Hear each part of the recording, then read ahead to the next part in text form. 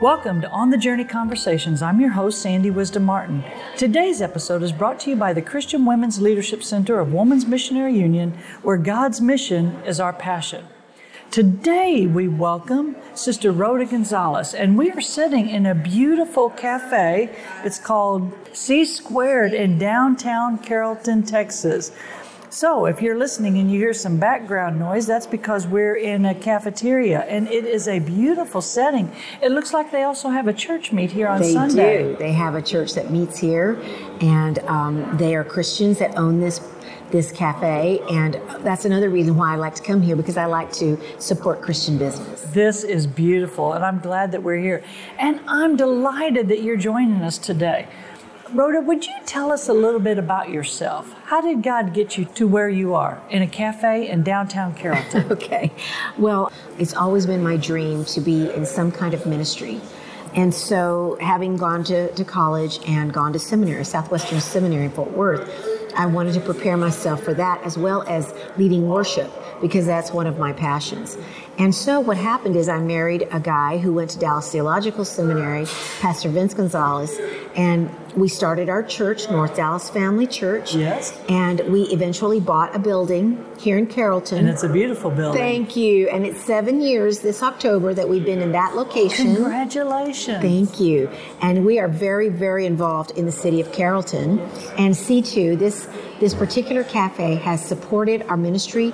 Many times we've had many events here, and we just like to, in Carrollton, be connected with all types of people and all kinds of civic events. So that's what brought us here. We have our church in Carrollton. You know, when I visited your church, you can tell that you love your community. You serve your community. I remember there being community garden. We do. Yes, we did. Mm-hmm. And the Lord has expanded that ministry, and we now have a food pantry where we give food to people all over the neighborhood. We're serving 70 families every week, and which is amazing for us, and we're expanding every year.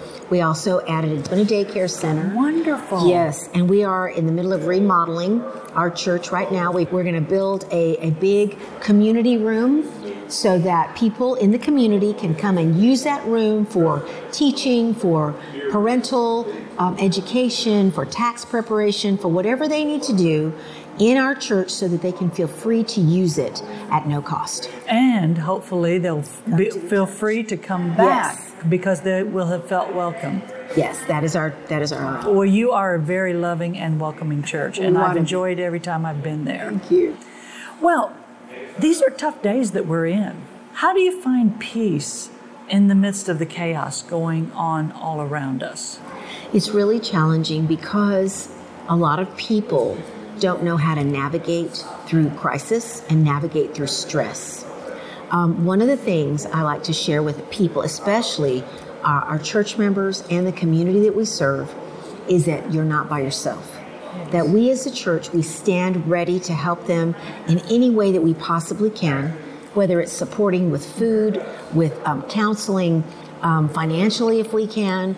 But the point is, we try to teach them ways that they can maneuver through these crises. But one of the things that I've found, Sister Sandy, is a lot of people don't take time to take care of themselves. Mm-hmm. They're so concerned about, how am I going to provide for my family?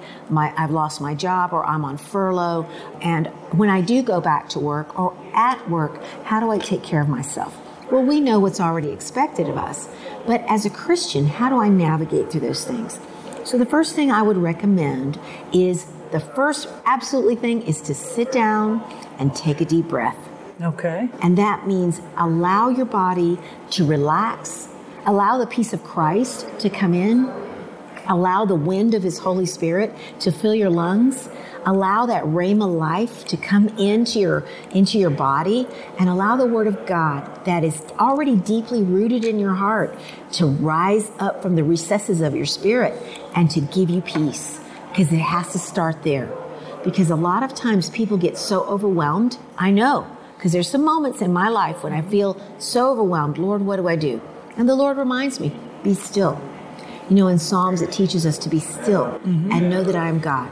So the very first thing I want to recommend to people is to sit down and relax and take a deep breath. I like that. You really have to be intentional about that. And that's so hard to do when we want to take care of everybody else. How do we make taking care of ourselves a priority when we have so many other obligations?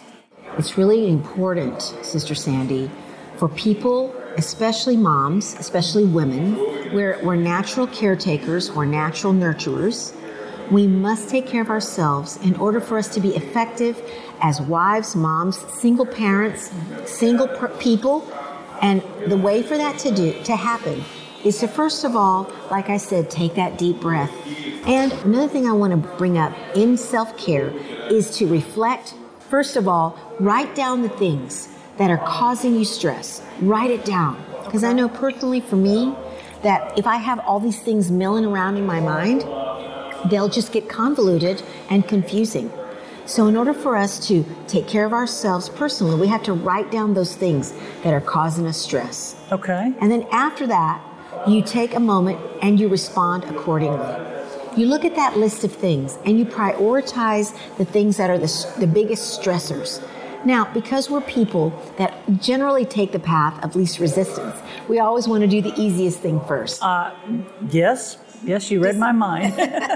We always like to do the things that are the easiest because we can accomplish goals. Yeah. But if you can take the hardest thing and break it down into pieces, you'll find that if you can attack those one piece at a time items of those hard steps, then the easy ones come as a bonus. Okay, so we're going to write down everything that's causing us stress. We're going to prioritize them. We're going to take the heaviest ones that are causing us the most stress, the most burden, and try our best a little bit at a time to take a bite out of them at a time. Yes. Okay? Yes, because I share with the ladies at my church, if you have an elephant, you have to face an elephant. Can you eat that elephant? Well, of course you can, one bite at a time. Absolutely. And it's important for you that when you see those big projects, or you see that mountain before you, or you see yourself maybe work on a layoff, or people say, I don't need you anymore. Well, don't see that as a negative. See it as God opening up the door for other opportunities. Maybe that big mountain for you is education. Maybe that mountain for you is training or continuing education. So what can I do to help myself feel more at ease or more at peace by that, taking that big mountain? Well, the first thing I do is seek counsel. And then after that, where can I go to seek that continuing education? The point being is that we have to take those big mountain pieces one step at a time and not get overwhelmed.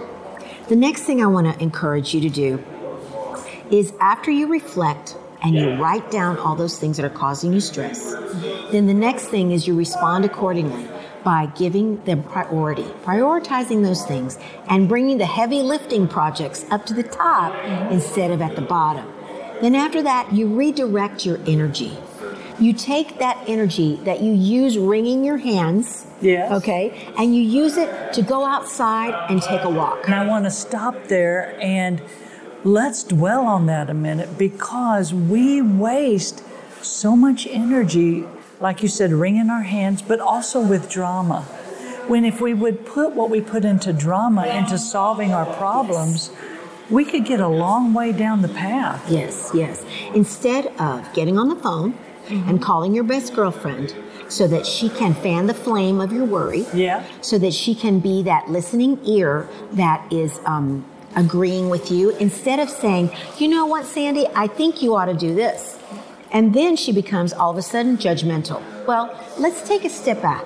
And instead of allowing all that drama to be created, like you said, go outside. I want to encourage those that are listening to this program to get up and take a walk and just start with 5 minutes and getting some natural light, because natural light is so healthy for our bodies and our minds, and it allows us to get the vitamin D that we so desperately need to be encouraged. And then before you know it, that 5 minutes a week turns into 10 minutes the next week, and then 15 minutes, and before you know it, you're walking around your block for 30 minutes.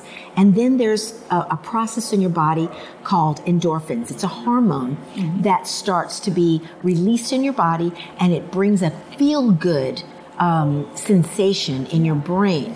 And that helps you generate positive energy instead of negative energy. Well, let's go back and talk a little bit about you're calling your girlfriend to vent. If you are the girlfriend on the other end of the line, we're not doing our friends any service by commiserating with them, are we? No, absolutely not. We cannot allow ourselves to go down the path of agreed misery, because when two people agree on one thing, the Bible says it will be done. And that can be good, and it also can be bad. I never thought about that Yes, before. because remember, the Bible says if anybody agrees, it doesn't say biblically or non-biblically. Yes. But if you agree on something with somebody that's negative, it'll just perpetuate itself, and it'll grow wings and fly. What a great perspective. Yes. Yeah. Because mountains are built, remember, just like that, eating that elephant, one brick at a time or one stone at a time. Yeah. And if you build walls with someone that's negative, then that same thing has to be brought down one brick at a time.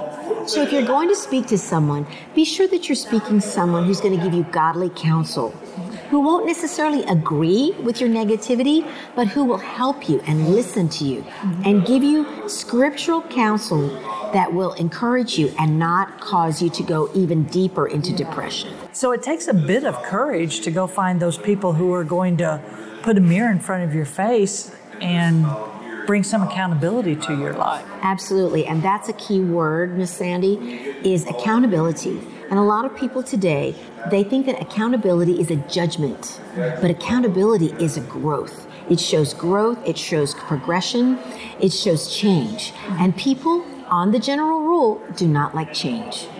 Because most people like where they are, even if they're miserable, they're kind of comfortable in that misery. Absolutely. We're only willing to change when it's too painful to stay where we are. That's correct.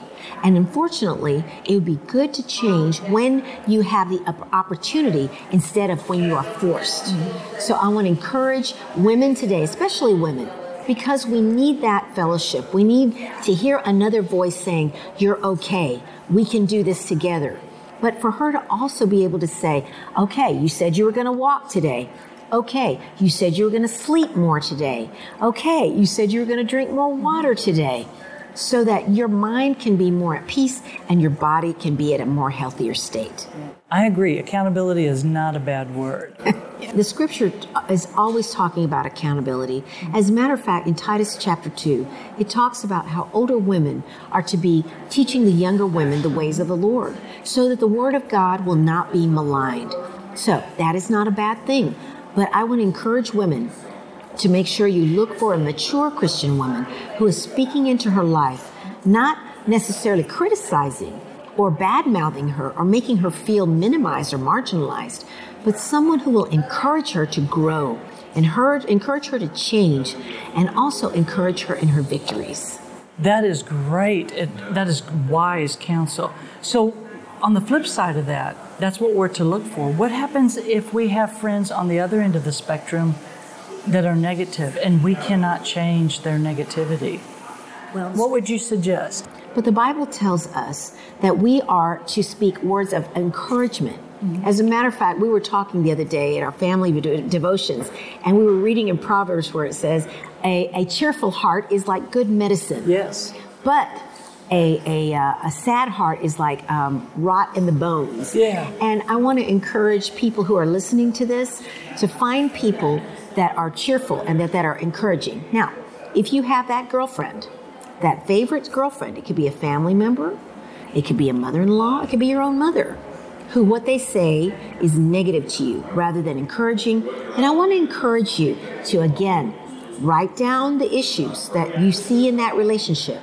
Reflect on those things and say, okay, I have to choose my time wisely and allow only people that are going to speak life into me rather than negative. Now, you have to make a decision because, Sister Sandy, we have to be responsible with our timing and with the way that we use our time, talent, and treasure. Mm-hmm. And part of that time is what God gives us, either in the ministry, with our family, or whatever. If you have negative people, then I want to encourage you to rethink that relationship And if you're comfortable, go to that person and explain your concerns. And if that person continues to be negative, then you have to make a decision and expand your circle of friends. And minimize your time with them. Minimize the time with them. And that's not easy, especially if it's a family member. Right. Yeah. That's right. I have an example of that this week at work. We have a ministry called Christian Women's Job Corps, and one of our employees is a mentor. And the person was having her car worked on, so she stayed at our office for a day. And everybody that was in our office interacted with her. And at the end of the day, her reflection was, I didn't realize how many negative people that I hung around with and the impact it had on my life until I was in a different environment. It really does affect your outlook. Yes, absolutely, absolutely. And if you have even one person that's speaking negative words, negative ideas, negative opinions, that person can cause such a negative impact. It might be subliminal, it might be subconscious, but it's still there. And that's why we have to take inventory. We must take inventory constantly, cleaning out that closet of people, of ideas, of reactions that cause us negativity. But people, because that is probably one of the dearest things that we hold in our life, our relationships, we must take inventory of those that are causing us stress, especially during these difficult times. So let me chase a rabbit here for a minute and ask you, those of us who are in ministry, a lot of times we don't have a choice about who we hang around with. How do we, and I'm going to guess as a pastor's wife, you may get a little bit of negativity coming your way from time to time. So when you're in a role and you're trying to role model positive behavior, but you are hit with negative behavior that you can't control, how do you handle that? I'll tell you what, that's probably one of the most challenging things that I have to face as a pastor's wife and even as a person. In my business, I have a lot of negative people. In my secular job, I have to deal with people who they always talk about their glass being half empty. So my job is to try to diffuse those talks by saying, well, what if we did this? What if it was better? What if we took a risk and it turned out great? And if that person responds with, well, I'm afraid to do that because of this and this and this will happen. And then my response would be, but what if it does? How do you know unless you try?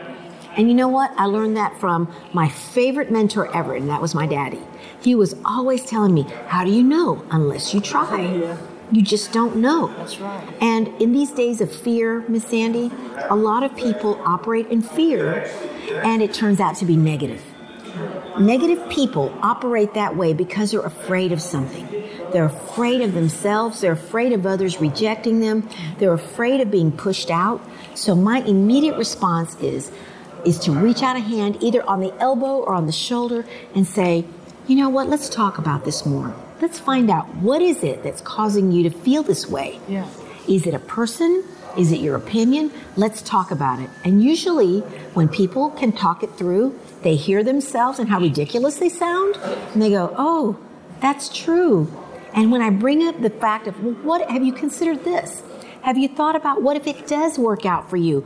What if that child does come back to Christ after we pray about that? And they think, well, I guess you have a point. Sometimes people just need somebody to hear them out so that they can allow that negativity to just come out. And a lot of times you don't even have to solve their problems. Once you just get them talking. Correct.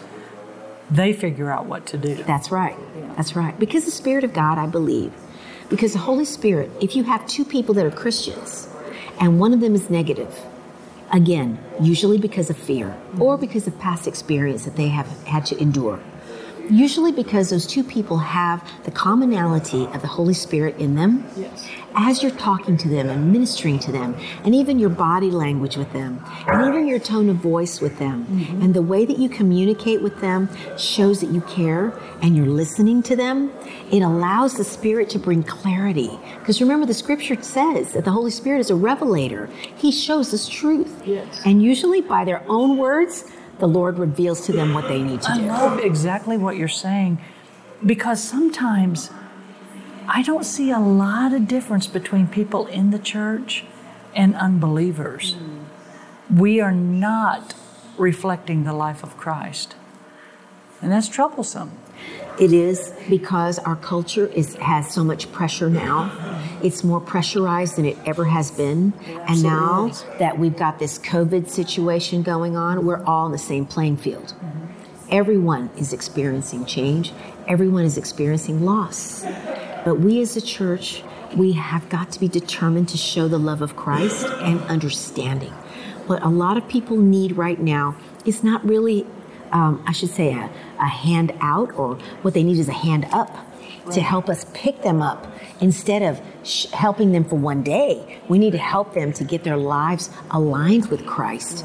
And unfortunately, people are listening too much to television and social media. And so they create their opinions and their perspectives based on the news rather than on the Word of God. Yeah. We have to help people realign with the Word of God and not so much about their opinions. Yeah. And that helps them get refocused on who they are in Christ. We've talked about relationships, and we are made to be in community with one another. And right now, it's hard to be in community when you have to social distance, when you have to wear masks. Right. How can you build on relationships and strengthen relationships in the midst of physical distancing? I heard a doctor say, stop saying social distancing. We have to physical distance. We don't have to social distance. How do we work on our relationships? Well, right now is very critical for us to understand, number one, we need each other. We desperately need each other, especially during these times when we are asked to be apart, when we are requested by our authorities to keep that distance between us, but that does not mean that we stay out of touch. You and I must be intentional.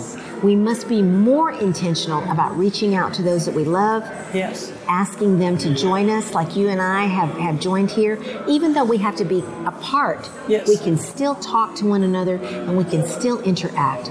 Another thing that we have to do is keep that flow of communication so that there's no one that is out there that feels isolated or that they feel like they can't be heard.